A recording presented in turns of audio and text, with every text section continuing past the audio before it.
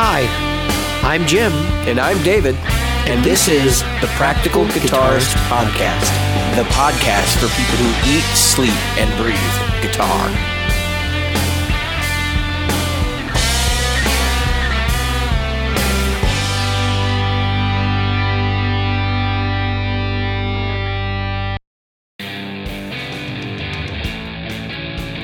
The Practical Guitarist Podcast is brought to you by Great Lakes Guitar Pickups. Great Lakes Guitar Pickups provides fantasy tones at prices a practical guitarist will love. Featuring top-notch construction, attention to detail, and a fully custom product, if you can dream it, Great Lakes Guitar Pickups can probably build it. Follow them on Facebook at facebook.com/Great Lakes Guitar Pickups. Are you a regular listener? Why not? David here reminding you of all the ways you can participate in the Practical Guitarist Podcast. Subscribe using your chosen podcast app. Review us on iTunes, Stitcher, iHeartRadio, or Google Play. Find our Facebook group at facebook.com/groups/practicalguitarist or on Twitter as @practguitarist. Support the show. Merchandise is available in our Threadless store at practicalguitaristpodcast.threadless.com. And donate to us via Patreon, available at patreon.com/practicalguitarist. Reach out to us directly via email at questions@practicalguitarist.com.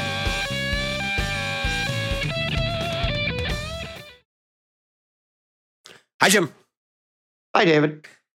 I'm going to rock this episode tonight. How are you doing? I am a little sad for one of our members. Yeah. And I'd like to take just a moment of silence. One of our members, a family friend, has passed away along with their whole, the wife, husband, everybody, whole party of people.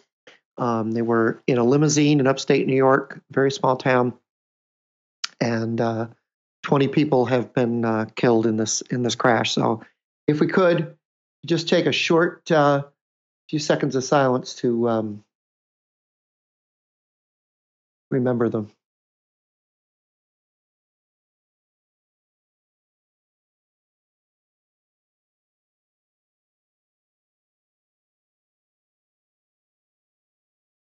All right, thanks everybody. Yep. If that wasn't a minute, I'm terrible because I've been told I'm like a dog. I have no sense of time. It was. Listen, I mean, any tragic event like that, just to take a few moments to like kind of reflect on lives that were lost, even if you're not connected to them, to show support for the people that are involved in those situations is always helpful. So. All right. So let's get on to a much happier and less heated topic. Tone. Yeah. Where is tone? Jim, where does tone exist? Jim, I don't think we should talk about this. Yes, we should. Because religion and politics are too hot to be topics. This is the religion and politics of guitar. Anyone who plays guitar and has been on the internet in like these forums in the last 10 years, you have seen this argument, and you have seen it collapse, and people just turn on each other, and memes come out, and then it gets ugly, and then I'm just sitting there with the Michael Jackson popcorn meme, eating popcorn at Thriller, because I knew it was going to happen. Well, I'm going to say this. So of course the person that brought this up, Nick Bongers, thank you to Nick Bongers of Great Lakes Pickups, posted this in our group. It's what's that? Great Lakes Guitar Pickups. Great Lakes Guitar Pickups. That's not right. Pickup trucks. If you say Great Lakes Great Lakes Pickups, you'll find a lot of guitars and the ability to get rid of your trash. So it's Great Lakes Guitar Pickups. The article is from Ultimate Guitar, and it's Joe Bonamassa.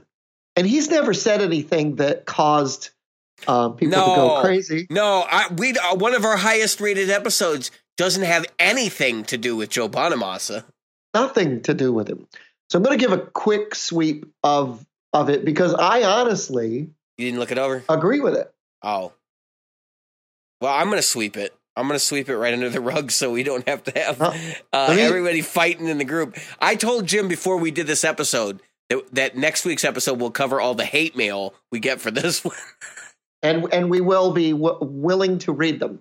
So here's the thing. The guitarist, obviously Joe Bonamassa, said, if you purchase a new guitar, the worst thing you can do, if you like it at the store, on eBay or Reverb, where you got it, the guy at McDonald's, whatever. If you liked the guitar initially, I would be very hesitant to immediately get it home, strip it, and go, I'm going to put so-and-so saddles because the internet told me they're better than the original. I'm going to compensated this because the internet told me. I would be very leery of putting all that money into it because you may or may not get your desired result. What this is saying is you get food. We've talked about this before. You get food, you instantly put salt on it because you always put salt on that food, even though you haven't even tried it. You put salt on it. So I know, and I have high cholesterol and stuff, so I'm trying to watch my salt intake. Yeah. The point is, you're making a change to something you haven't even tried. Whether it's, and he's even saying, you don't need to spend $200,000 on a Les Paul. Spend $400 on an Epiphone. Try it first. See if you like it. If you don't like it, then modify it. That's all he's saying in the whole article. But man, people just bleeding. There's people cutting their wrists and letting the blood flow onto it in protest. Guys, because they're just for the Supreme Court. Everybody's still fucking pissed off because Joe Bonamassa said that people who use too many pedals suck, or whatever the hell he said. Well, I think what he's saying is, all right, you buy the guitar, you don't even try it, you run out, you buy all the parts that you think are going to make the guitar that you haven't even tried better. I have a special report, Jim. Joe, yep, special report. Joe Bonamassa is now moving. He has just acquired property underneath a bridge because he's a fucking troll. And you're gonna have to pay $25 to cross the bridge. What is your favorite color? African or European? Anyway, moving on. African or European? I don't know. So again, this is really clickbait because he's not saying anything negative.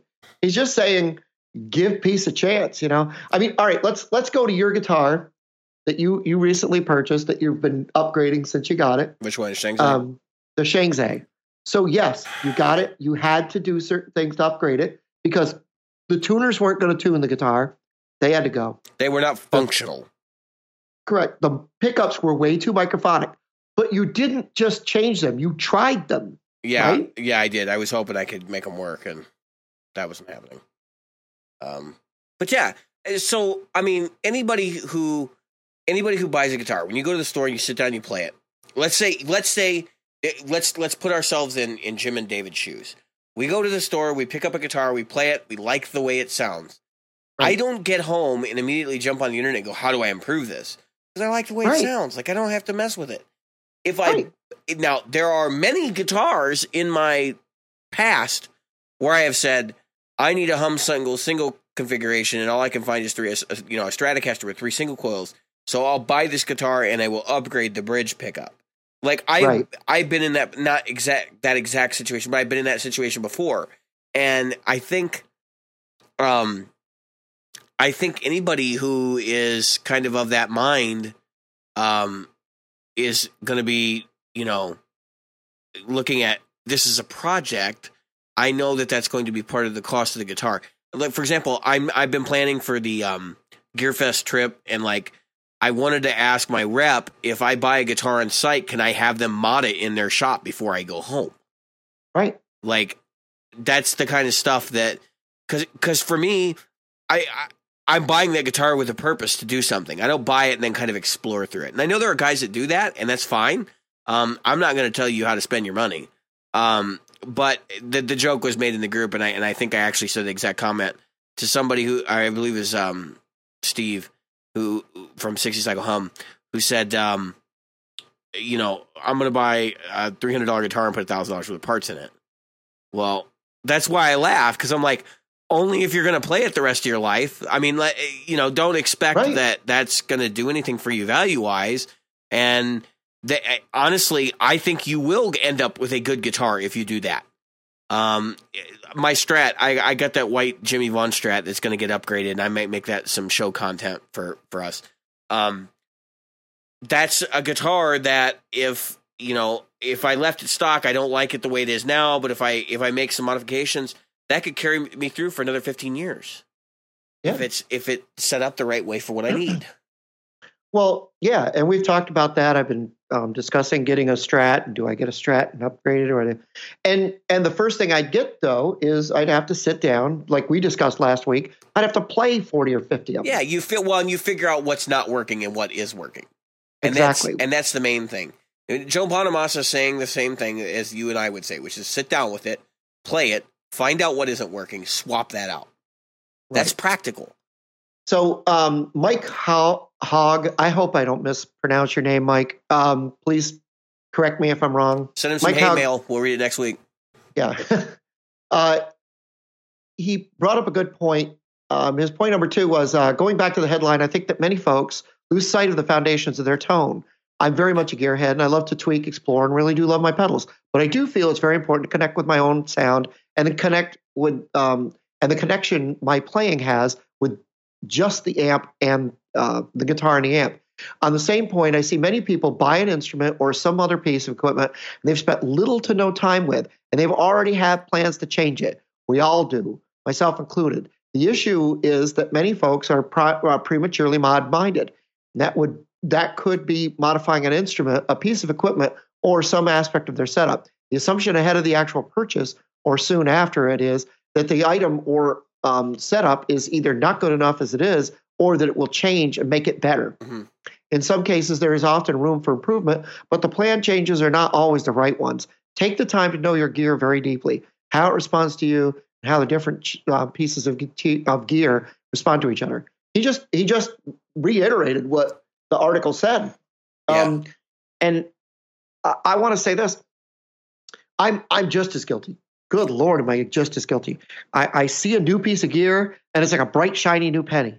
I have to have that one because I think my old one isn't as good. But they both spend the same. And, I'm getting to where I'm comfortable. I need a wah pedal only because of what I'm doing for the disco sound. I have to have that wah thing. Right. And possibly a Qtron auto wah thing. But because I don't really know if I want an actual pedal, but maybe just a auto wah. The Boss AW3 is really good. I had one. Yep. Highly recommend. The Boss AW3? Mm-hmm. Yeah, that's the one I think I'm going to look at. So I'm going to compare that with the Full Tone and the Crybaby and see where I go. Yeah, you're still going to need a regular wah, but because they're really a different sound. But the AW3 is a really, really good auto wah.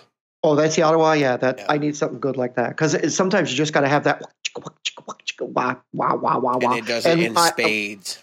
And I don't need my calf to be. You could even make it tap tempo. Oh, that's cool. Yeah, you'll like it. Nice. So anyway, getting to this, we think that we talked about the parts. We're talking about having a T-shirt done, folks, and I'm hoping we get some interest in this, where we're going to do like the food pyramid. Only we're going to do the tone pyramid, the hierarchy of tone, which is something that I had mentioned in a previous episode. Right. Not to toot my own horn so much. Right. So we're going to look to do like that. Try to get somebody to do some artwork with us, and do the tone pyramid, the pyramid of tone, so that you can say, oh yeah, you know what? Because really, your speaker, your amplifier, and then your pedals and so on and so forth.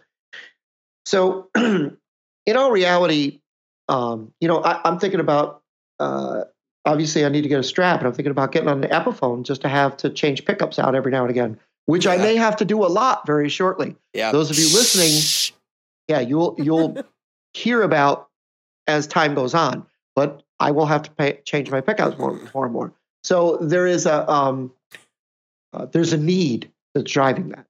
Jim, if that comes to fruition, if you have to get an Epiphone, I'm going to buy one of them shitty G400s. That's exactly what I'm thinking. I might buy a freaking G400 because I get it for nothing. I get it for no money. That could be a mule for the show. Because it's a full pick guard. All right, go on. So anyway, Now you're taking my idea. I was just going to get a crappy little G400. Oh, that's great. Yeah, which will be purchased just to change the pickups out. So but you'll see why that is later. Yep. So that's not for us and our tone thing, and it's not breaking any rules. No. I don't think. No. Because it's for it's for business. Shit. You really think I want to play a G400? Has anybody heard me talk about the G400 on this show before? If you have, you know I don't want to play that fucking thing. If you haven't, let's just say that David would rather have you shove it up his rear end than play it. But no, he's got no. Okay, smack him upside the head with it. No. I'd rather you grind it. No, I'd rather you grind it into mush and feed it to me in my Wheaties. Like. Oh, there you go. Anyway, toxic. So that's a great thing, this post is getting a lot of traction. So, folks, where is your tone? Is it in your fingers? Is it in your guitar? We're talking about your year of no gear. What have you learned as you've been pumping along in the year of no gear? Tone is in my brain. Mm-hmm. It's in my. I'm laughing because I'm about to say something that's going to make me sound like a total asshat, but I'm going to say it anyway. Tone is in my ball sack. Okay. No. All right. So in all honesty, all mean? right. Let me back up here. So now we're traversing the minefield, right? This is the question that gets people fucking angry as hell on the internet, and it goes. There's like a couple of guitar related questions. Tone wood. That's the other one. That's the other one. But this one in particular, tone is in the fingers. Look, let's back up. Let's talk about why this is a minefield, and then I'm gonna present to you my argument. And then I'll present. No, you won't have one. There will be nothing left to argue with, Jim. When I'm done decimating this, the battlefield will be clear. So. This is an argument because, look, everybody has heard some famous player, insert famous asshole here, player here, plugged into somebody else's rig that still sounds like them, right? And everybody's got their little anecdotal story. I saw Eric Clapton plug into a 10-watt solid-state Gorilla or something, and it still sounded like Eric Clapton. Well, no fucking duh. I saw Eric Johnson plug into Zakk Wylde's gear, and it sounded just like Eric Johnson. Which, actually, it was Eric Johnson playing Zakk Wylde's guitar through his setup. That's the funny part of that video. Eric Johnson's setup. Yes. Yeah. All right. So, here, let me drop... I'm going to drop some truth bombs on you. I'm getting so like... I don't know what is wrong with me tonight. I watched the fight last night, and I'm ready to go, man. All right, so, say the truth, David. Say it. I'm gonna say it. Let's say it. I need to center myself. I need to focus. I need to achieve. I am special. I am a special snowflake. No. So, man, like it just gets me because all right. So tone. We as guitar players, we have our own slang. We have our own musical terminology that is separate from the rest of the world. All right? So any other instrument, you talk to a violinist, when you talk about tone, they're like, I'm not really sure exactly what you're referring to. Do you mean timbre? Right? So that's what we're really talking about. We're talking about the characteristic envelope of attack and articulation in addition to like the EQ curve and all that different stuff that goes on in the synthesis of a sound. And I don't mean synthesis in the sense of like making a sound from scratch, but in the waveform that a sound produces. Okay, when you get down to the basic acoustic science level. But that's the difference. Okay, so when Eddie Van Halen plugs into some asshole's Fender Twin with a super distortion out front, and he's got that guy's single coil equipped guitar, and he's doing all the tapping, and he's sliding around, and he's playing like Top Jimmy or something. Everybody goes, that still sounds like Eddie Van Halen, because Eddie Van Halen's technique allows him to get at least half, if not more, of what he normally gets from his existing rig. And that's what it boils down to. We talk about timbre, but what we're really not timbre, we talk about tone, and what we're really talking about is technique half the time. Not just, hey, this is the sound that instrument produces. And I think part of it's because guitar players, electric guitar, acoustic guitar, stringed instruments in general are the most expressive instruments there are, because there's so much opportunity for articulation and to make the instrument do things that you're not used to doing. So the reason why I clarify that is because if you take a trumpet, yes, a player does have some impact on the timbre of a trumpet. It's not the same thing, though. Not at all. It's largely determined by the instrument. Very loosely determined by things like microphone placement in a studio recording, and also very loosely determined by musculature, amount of air you're pushing through the instrument, whether the valves are clean or not, whether you have just released all the spit from the instrument, which if you've ever been in a band situation with horns, you can hear that inside the instrument. You're not going to hear it on recordings because they do make sure they're drained. But in a live performance, if they don't have time, you can hear it. By the way, you can hear my cats fighting in the background behind me, probably. That's my point. I've said this in this argument in a dozen different places, and now I've sworn off having this conversation with people on the internet because it just ends up in a pissing match, and people get so like, I'm right, I'm wrong, or you're wrong, I'm right, and nobody can change my opinion. And it's like, no, you're not right. Go ask every other fucking musician out there that doesn't play guitar, and they'll tell you you're not right. Do you think keyboard players debate this? The keyboard determines the timbre. The keyboard itself. And I'm talking about whether it's an organ, whether it's a piano. I'm not saying piano to piano they don't sound different. That's why a lot of places choose to use Yamaha, because they're consistent. But I am saying that the pianist does not control the tone of a piano. It's hammers, okay? Hammers hitting a string. I don't care how hard they're beating on that damn thing. It's not going to change the sound of the soundboard and all the different things that are inside that piano that produce the sound. Now, that's where I'm at.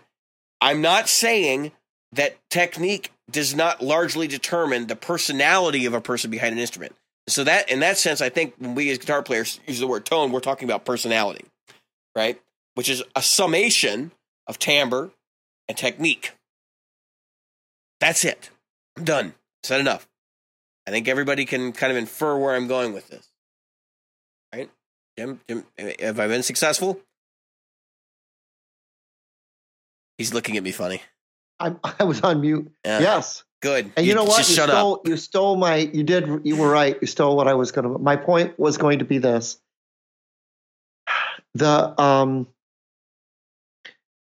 player is still going to be the player. Doesn't matter what you hand them. The quote unquote timbre of the instrument is going to come through based on the gear. But for the most part, and most of our tone, I think there our style of playing. There is a very, very minute amount of like the flesh from your fingers and the way that sounds that comes through. Yep. And there's also the way you use your pick, the way you hold your pick, the way you strike the strings, what pick you use, or whether you use a pick or fingers. Those things all do have an impact. But I'm just saying that's technique. That's something you control by the way you do it. That's absolutely right. Not so much what you're what you're using, but the way you do it. So you have some control. I'm going to take this out of the guitar community for just a second. You took it to keyboards. I'm going to take it to vocals. So if you take vocalists, you think a vocalist that walks up to a microphone and sings, and they use an SM58, or then they use this microphone, and they use that microphone, this PA type, that PA type. Right. They're still going to. Freddie Mercury sounded like Freddie Mercury, no matter what he tried to do. The fact is that when you're singing, there are little things, and it's easier, I think, for us to comprehend when we look at it this way. about the facial mask, about your nose, the size of your nose, the size of the mask behind your eyeballs, the flesh that's back there, how you project, which part of your abdomen or your chest. Are you singing from your chest or you're singing from your abdomen?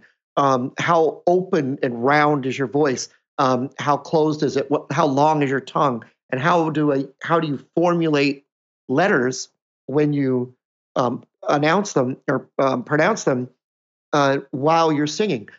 This can be very different, as you probably have seen with people that sing and talk, and it's like, well, that person doesn't sound anything like they do when they talk. So the last thing you should ever do is judge a person's singing voice by their talking voice. But the point I'm making is all of those things come together, and your mouth becomes your speaker. But the thing that actually makes noise for your voice, the thing that causes all those tones, are the smallest muscles inside your throat. They're the size of your eyelashes that are vibrating at high speed. Mm-hmm. So don't, again, you're trying to say, okay, if I change my strings, it's going to make this huge change in my tone. Well, not really. I mean, and it's the whole package. And we get to that whole pyramid of tone, We've all got those little muscles inside our throats. So what is it, or inside of our larynx, actually? What is it that is that it makes up the way we sound? Why does David's voice sound different from mine if we're still both using these small little muscles? It's because of the way it's coming through, and the rest of the way. And through the rest of the head. Mm-hmm. Just saying. So no matter how much you try to sound like Arnel Pena, people say, "Oh, he sounds just like Steve Perry." No, he doesn't. He sounds much like Steve Perry. He does not sound just like Steve Perry. And no amount of special effects and EQ and vocal surgery, right, will change that.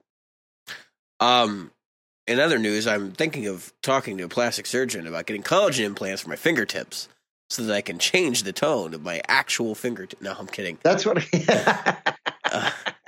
Wouldn't it be funny though, like if somebody was actually going to do that? Now, there's a long lost episode from this show that will never see the light of day, and there was an interesting conversation that I think kind of plays into this idea of like surgically modifying yourself for things, and that is. What if you could do gene therapy and you could go and say, get the genes from Eddie Van Halen?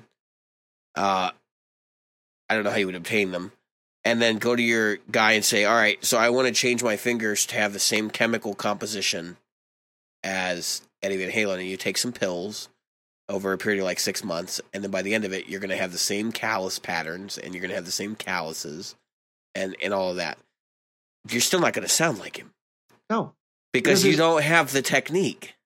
No. He pushes down a different way. He bends up a different way. He uses his vibrato arm a different way. Everything that Eddie Van Halen does, or any guitar player, insert guitar player name it's habit.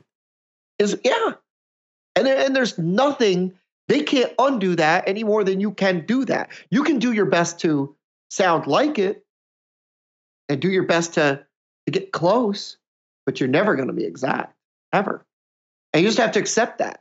You will. I think that the thing that Joe Bonamassa said in that article that hits the hardest is, if you're chasing a tone that you hear in your head, it's the wrong way to go. You need to get your head wrapped around the tone you're getting out of your fingers. Yeah. So while we're gracing topics from the Facebook group, I want to clarify some comments that were made on the Behemoth ad in the last episode. Yes. I saw some people kind of jump me. And my comment about Behemoth, and I actually took some time to do some Google image searching after the episode. Right. My comment about Behemoth and their current marketing for their whatever their record it is right now, which we couldn't read because their font was like, what the fuck was that? It was ridiculous. the reason why I brought it up, look, I wasn't making light of the fact that they were doing an anti-Christian thing. Like every metal band does that. That's not surprising. I mean, that's been the thing last since week's South Park, by the way. That's been a thing since, Black Sabbath. Even though Black Sabbath admitted that it was all fun and games, and like they really are all Christian, to some extent. I think. I mean, that's basically what's come out. Like Ozzy's like, no, I have deep respect for God and stuff like that. Right. My point is that, in their marketing, they use the image of the inversion of the Pope, the Black Pope, right? Right. And that is very much been the domain lately, and dominant marketing strategy behind the band Ghost. Right. And like I've seen so in doing my Google image search after get kind of called out, I want to clarify. Look, yes, they've used lots of satanic imagery before. Cults, demons like the Nurgle and all that stuff with the horns and various images like that. But I don't think they ever got to the point where they were like doing the Gothic church imagery so much as they did in this ad. And I'm fine with that. Look, they're very, very different bands, and the people that are listening to Behemoth are not necessarily the same people that are listening to Ghost. Like Ghost is actually, to me, has a very mainstream sound to it, where Behemoth is balls to the wall, grindy metal, and you have to be a certain kind of person to be able to stomach Behemoth. That's fine. Like, I wasn't trying to disrespect anyone. I know there are Behemoth fans that also follow the show.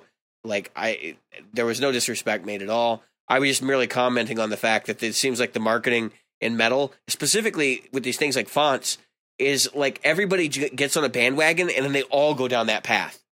And it's really strange because even like for a while there in the 90s, all the logos and marketing for some of these metal bands were like these fancy font logos.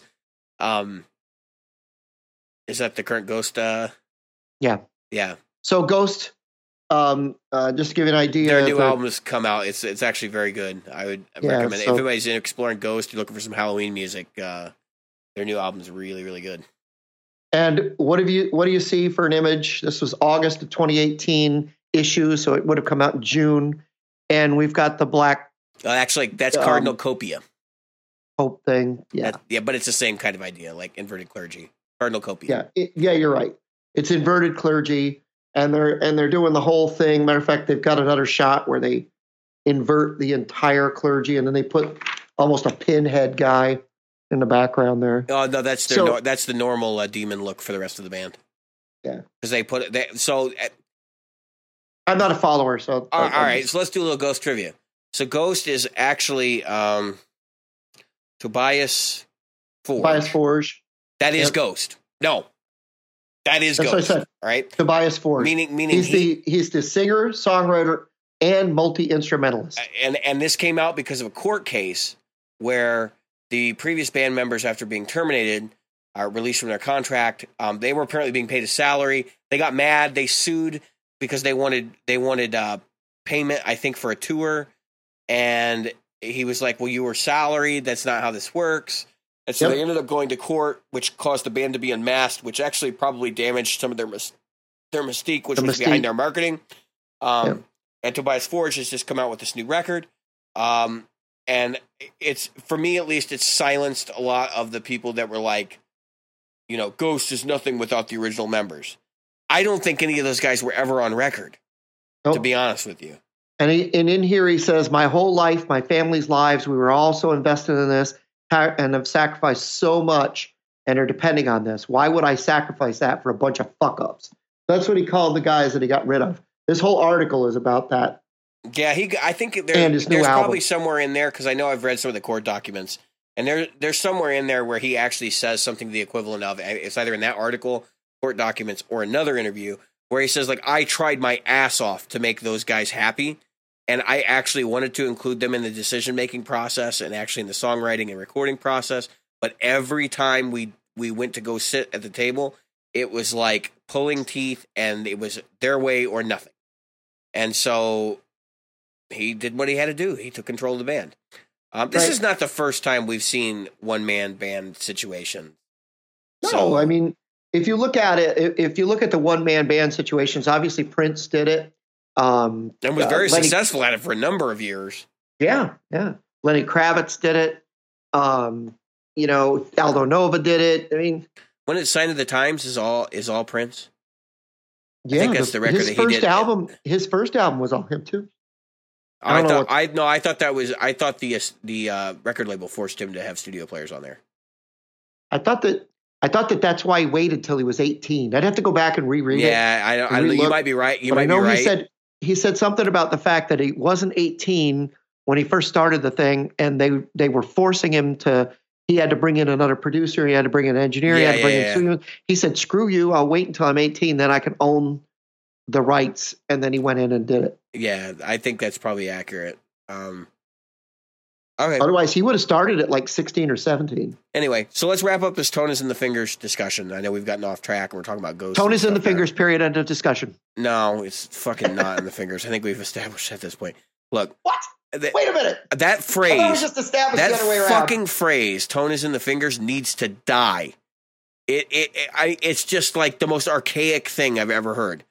Tone is in the fingers, timbre is in the gear. No, tone is not in the fingers. That's the entire point. Like timbre is. You guys should see how easy it is to mess with Dave. I'm just like I'm really fired up about a topic, and then Jim he just sits there and he's like fuck you, thank you. I'm just gonna mess with you now. He's like a little troll. Go eat some fucking billy goats. Give me $25 to cross my bridge. Fucking throw you under your bridge. You can live in a van down by the river. In a van down by the river. Anyway. So we have another topic lined up for tonight. Submitted by someone close to the show. We're going to be talking about the pig in a poke argument, which if you haven't listened to our episode Pig in a Poke, you can go back and you can listen to that one. Pig in a poke, if you're not familiar with the terminology, is buying something sight unseen. Jim, you recently done this. You bought that Pelham Blue SG. Right. And there were some questions about that guitar, but we're gonna be focusing instead of just like the broad part of the topic because we've already talked about that. We'll talk about players grade vintage guitar pieces and really vintage guitars in general. So Jim and I have been looking on Reverb and we've seen a couple of different instruments. And of course you bought that Pelham Blue SG and I've been looking at vintage stuff too. And it seems to be that there's a lot of disparity in prices in the vintage world.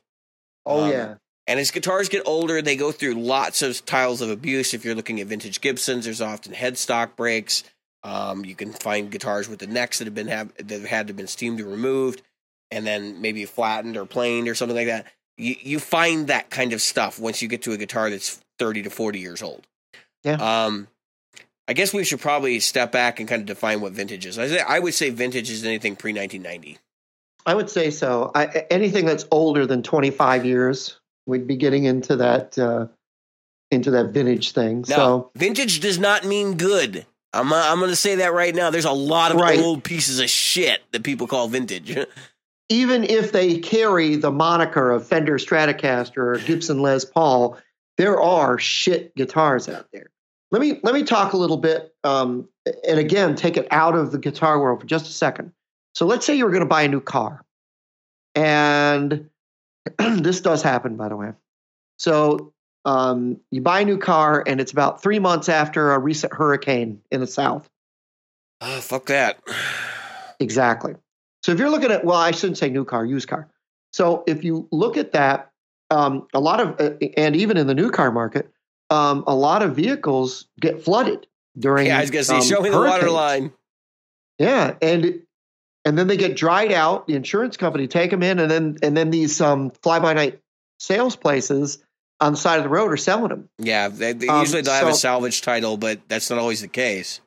Right, and you don't always know.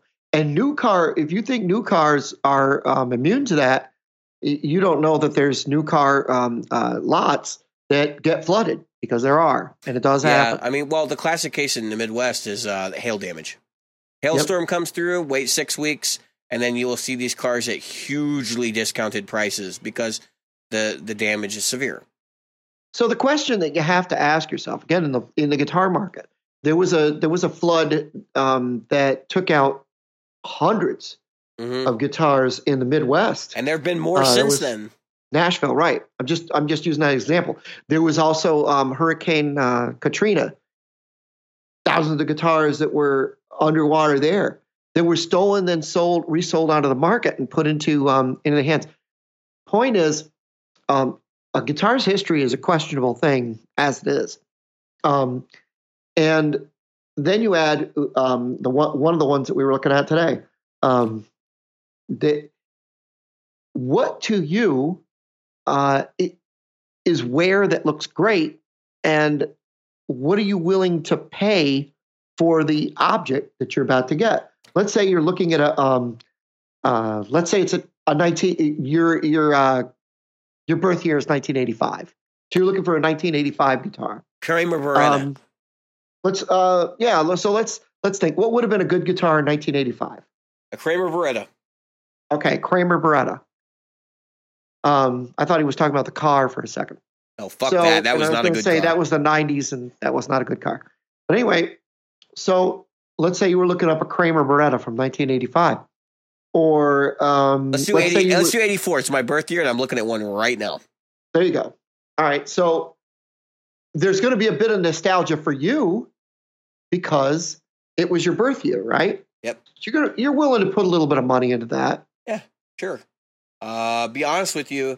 So the one I'm looking at, it's on Reverb right now. It's being sold by Emerald City Guitars, which I believe is in Seattle, which would go with Emerald City.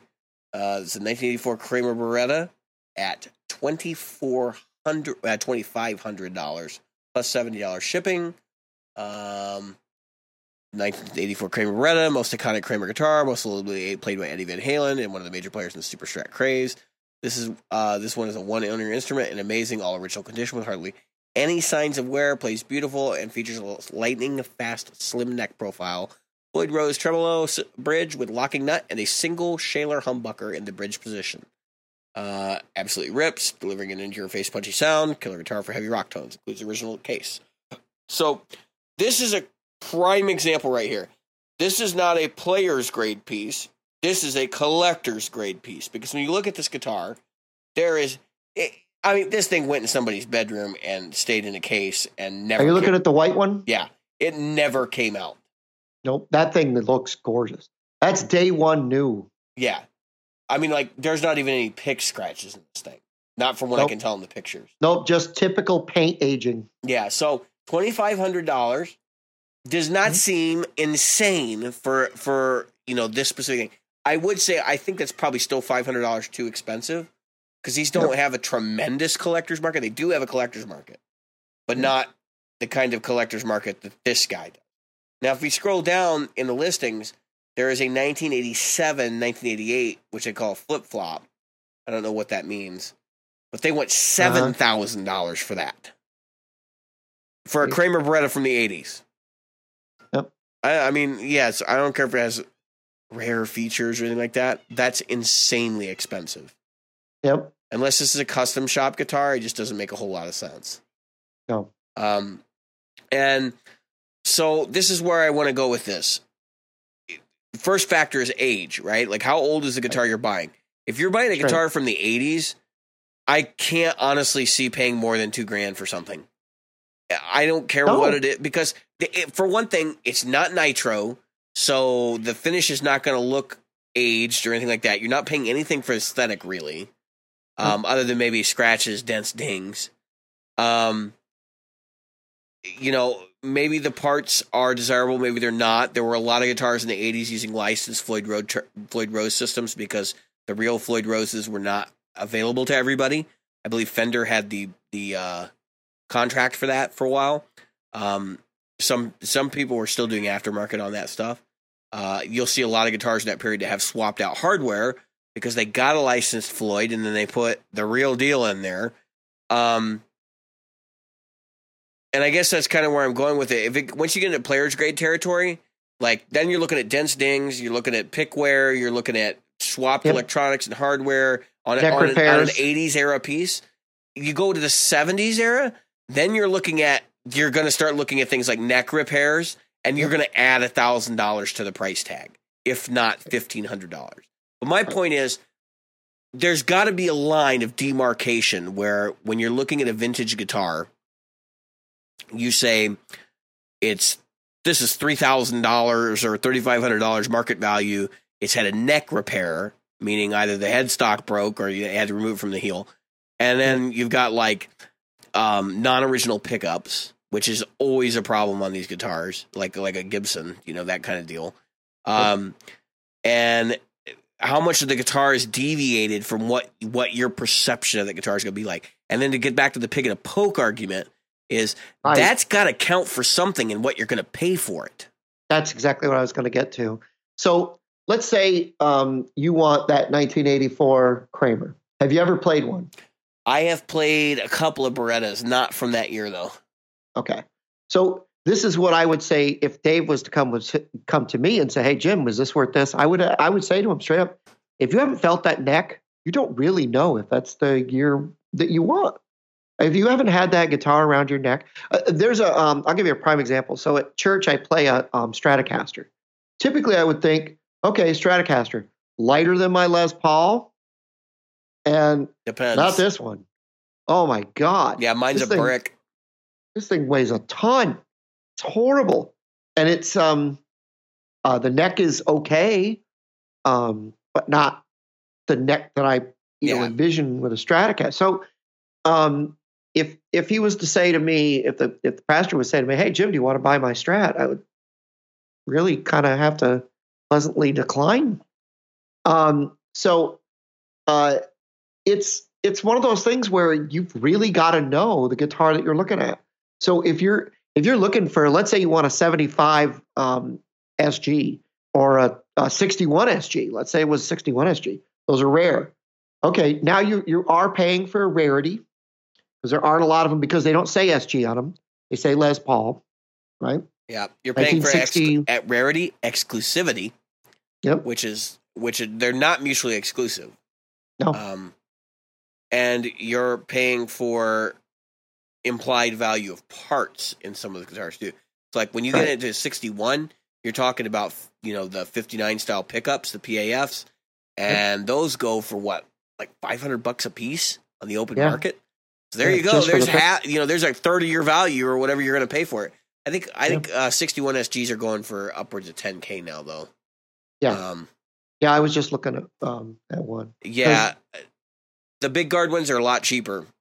And to be honest with you, they're less problems. Yep. So. Yep. That I wish that wasn't the case, but it's true. So if let's say that I wanted to get one because that would be, for me, that would be an historical piece, not necessarily because I was born that way or anything, just an historical piece that I would want to put away. So I would be purchasing it not as a player's guitar, but as a piece. So I'm going to want something that looks as good as possible because I'm going to put it in glass, put it away, right? But if I was looking for a player's one, I would probably just go reissue. Yeah. I would look for a headstock break, go reissue. Yeah, there's a lot of options. Or one with a headstock break. Now, if somebody, and here's what we were talking about earlier today, somebody puts one up and it's had a neck replacement or a headstock break, and they want almost, full value. What would be considered full value. You need to realize that, I'm going to wait and move on and find one that eventually will come up and I'll get it. It's that, and it's also the realization that you as a player have not had hands on this instrument. And so unless you have some sort of rock solid guarantee, because when you're talking player's grade, that's more expensive than a guitar. Like even that is more expensive than its counterpart, new production guitar in most cases. Right. And so you're buying it for the mojo, and then when you get it in, and you're like, oh, the truss rod won't turn, or there's something else. The neck rattles. I've seen that before too. Or the hardware is not original. Right. So if you're not somebody that can work on their own guitars, It's like buying an old car. You better be able to return it. That's right. If you can't work on your own guitars, and here's the other thing. So let's say let's say I say, you know what, I'm going to buy that 1961 Les Paul, which is a SG. Yeah. And so I contact the person and we do some negotiating, and they send me the guitar. Here's the other thing I better be able to do: know whether or not it's fake. Because let me tell you, Keith Richards' guitar has been sold many times, and Keith Richards never sold his guitar. It's a 54 Les Paul or a 55. Yeah. One of his old Les Pauls has been sold several times, and his has never actually left his side. What they're selling has been fakes. So they're out there, and they get a premium price tag. We're not talking about $2,000 or $3,000 fake. We're talking about a $15,000 fake. Yeah, when we go back, there's an episode we did where we talked about Ed Roman and the Tone King and stuff, and I think I mentioned this story or anecdote that Ed Roman had, which is that, yeah, I made a lot of 59s because he was making them in his shop, counterfeiting them, putting them on the roof to age them, and then putting them downstairs when they were appropriately yellowed and selling them for, whatever they were going for at the time. And when you stop and you think about that for a minute, any Fender or Gibson from that era could be knocked off. That's right. And it's easier to knock those guitars off. Like nowadays, there are so many different damn models of Stratocaster. It's hard to get all of the details right. And you can look at the Chinese companies are trying, and they're doing a half-assed job of it. Right. Even the Gibsons are the same way. So I mean, like, when you go and you try to examine whether you're willing to take that risk, just bear in mind that this has been a thing long before Chinese guitars existed. Long before. In fact, and Flash's famous Les Paul is a knockoff. There's his not a knockoff. He had it built for him, but it's a ghost builder. That's a whole other thing. If you don't know, and I forget who the builder was, there's a guy that used to live in San Diego on the beach, and he would build guitars for famous players. And Slash heard about him through somebody else and decided he wanted a Les Paul built to the old 59 spec. So he went to this guy and paid him. Now the thing where it gets quasi legal is the guy's putting Gibson on the headstock. That's what I was about to say. It's still, I mean, I'm not saying that it isn't a good fake. It's still a fake. Well, it's a fake Gibson. It's a real guitar. The guy built for real in America. But the difference between counterfeit and replica is great there because if you buy from Ed Roman, if you went to his shop back in the 70s and you bought one of those 59s, for something you would not know. He never told you that that's what it was. That's right. Now, he didn't. Right. Shocking statistic. 59 Les Pauls. It is definitely the most knocked off guitar in history. But there are more than double in circulation than were actually produced. Yep. And I've read that in various places. So keep that in mind. Stratocasters, standard Strats, they're getting knocked off all the time. What is it, 54 Strats or 56 Strats that are the big? It's a mid-50s I would say it's like a 57, but the 57 is usually really, really popular. But yeah. And then, of course, your 1960. Yeah, 60, 61, 62. Yep. Again, that goes with that Johann video. But the reality is this. Any vintage piece could be knocked off. I think as you get into the fringe companies like Univox and people like that, you're probably a lot less likely to get burned. Right. And it may not necessarily be burned. Look, there are people that know they have knocked off guitars and they're really good. Like you were talking about Slash, there's a perfect example. He still uses the Appetite for Destruction Les Paul. Absolutely. And it's an excellent Les Paul. Again, like you said, you can call it whatever you want. It's still a knockoff. Right. So, just keep that in mind if you're looking at players grade vintage. The other thing to keep in mind is that this has become a very popular market for the trendy retailers like Chicago Music Exchange, and they jack their prices up accordingly. So, I've seen guitars listed there for as much as $1,000 over what Blue Book would be. Yeah. So, and there is no real Blue Book. Let's face it. There is a Blue Book, but it's not that accurate. Right. The Blue Book of guitars is how much are people willing to pay for it. The Blue Book of guitars is now eBay and completed listings and sales. Yeah. And it gets a lot more gray when you're looking at vintage stuff. Yeah. So bear that in mind. I think the sharp deal, if you're looking for stuff now, 90s Les Pauls and 90s SGs, they're cheap and they're decent. Yep. I don't know that I would buy anything from the 2000s, but I think the prices on the 90s stuff are starting to go up. I think people are clued in now. I remember a time when you could get a 90s like SG for like $750, $800. Now they're pushing 1,000, I think. So, yeah, that's a tough one. I'm looking one up right now. Yeah, give us some up to date pricing info, Jim. So 94. Well, 94 works. Okay, so standard a Gibson SG standard from the 90s. Yeah. $675. That's not bad. At $800. Yeah, there's one 1990 for $1,500. I think that's a little high. That's not. Nobody's going to be doing that one. But right around $1,000, between $600 and $1,000 is probably where I would expect to be. But the difference is the cheaper ones have the big guard versus small guard. Big guard, and that's the other one has a small guard. And you know what? There's some truth to that. If you guys are into SGs, the big guard versus small guard, the argument, of course, is the pickup rings actually hold the pickup at the right position for the strings. Yep. They do sound slightly different. The big guards actually sound a little bit more, I would say, acoustic to me.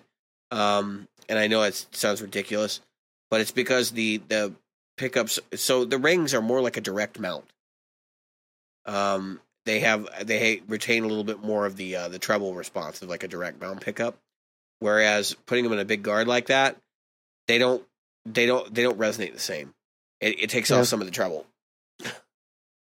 Yeah, it's hard to believe that there's that few 90s Les Pauls.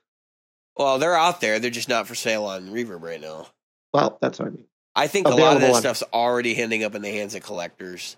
And that's another thing that drives me nuts is the Player's Grade Vintage now is becoming the throwback guitars, the ones that just got beat to hell, went through a war, and they're still out there because the collector's market is such a big deal even now that people are literally buying up these guitars, throwing them in cases, and sticking them in vaults.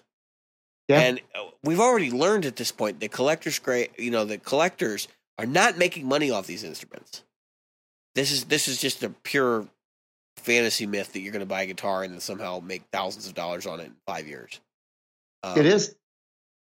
I mean, the market just doesn't move that fast unless it's something like 59 Les Paul. But even then, it's slowing. Yeah, they haven't really increased in value in quite some time. So, I mean, they've been $150,000 roughly for quite a while. Probably almost the entire time I've been playing guitar. So, I think some of them go for a little bit more, some of them go for a little bit less, and that's condition. Condition. I can't say that enough. Absolutely. The condition should be determining what you pay. And I'm the guy, like, when somebody asks me, what does this cost, and I look it up online, and I'm like, yeah, I'd be say about this, but I don't look at the ad and, like, look at the condition of it, and I end up looking like an idiot, because I'm like, well, that was a neck repair, so really it should probably be $200 to $300 less, Jeez. Yeah, depending on the year and what it is. You're looking at a percentage off right there. I mean, a good percentage off. And it depends. I mean, if it's a Stratocaster and you've had a neck replacement, then it's a different year. Well, but if that's the other thing is, so we were talking about Gibsons and we've been looking at it from that angle. If you go look at vintage Fenders and replacement parts, you don't know how many of those vintage Fenders are parts guitars to begin with. Absolutely. And many of them are, where like somebody had a body laying around in the 80s and then they threw their 59 neck on it, and then they're like, oh, this is a 59. And then you take it apart and you look at the date stamps and you're like, what the fuck? Like, this isn't what I paid for. Exactly. But if you look at some of your most famous Strats, they've got those replacement necks. Yeah. Well, I mean, like Clapton's, I think it's Blackie. Clapton's was, Gilmore's was. His whole guitar, well, this is Gilmore's. His whole guitar was a parts guitar, like pickups and all. Gilmore? Yeah, no, Clapton. And then, Clapton, of course, Gilmore, I think Gilmore's neck swaps on the Black Strat. And he swapped it more than once. Yeah. I think, so I think he swapped to the Rosewood or whatever, and I think he went back to Maple.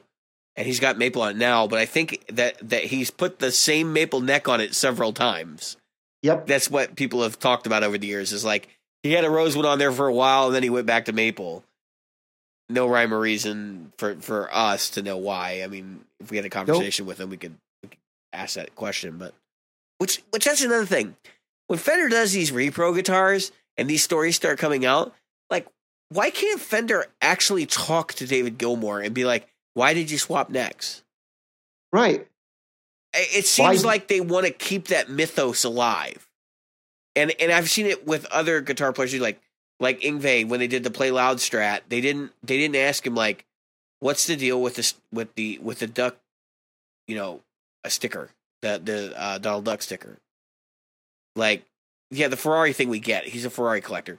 But Donald Duck, like, well, what's that on there for? Yeah, exactly. That's a good question. And they don't ask those questions. I think it's almost like, well, if we do that, then that kind of reveals the mystery, So anyway, we're reaching 1 hour, Jim. I think it's time to wrap things up. It's been good tonight. I really enjoy talking about vintage stuff, and we probably should do this more often. And we've got some exciting stuff coming down the pipe. If you guys want to share vintage ads in the group of things that make you drool, we can look at the value of them and kind of do our practical assessment. Yes. And that would be a kind of a cool segment for the show. So if you guys want to do that, practical assessment, tag us and we'll talk. So with that all being equal, again, hearts are out for the tragedy that Jim discussed earlier in the show.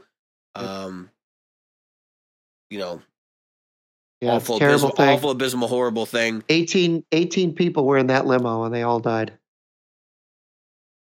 Yeah. I can't even imagine. 2 others. I can't even imagine. Yep. All right. Terrible thing. So, on that sour, dour note, I've been David tonight. I've been Jim tonight. And we're the Practical Guitarists. Tonight. Yep. Have a good one. Tonight. Tonight's the night. Oh. Tonight's the night.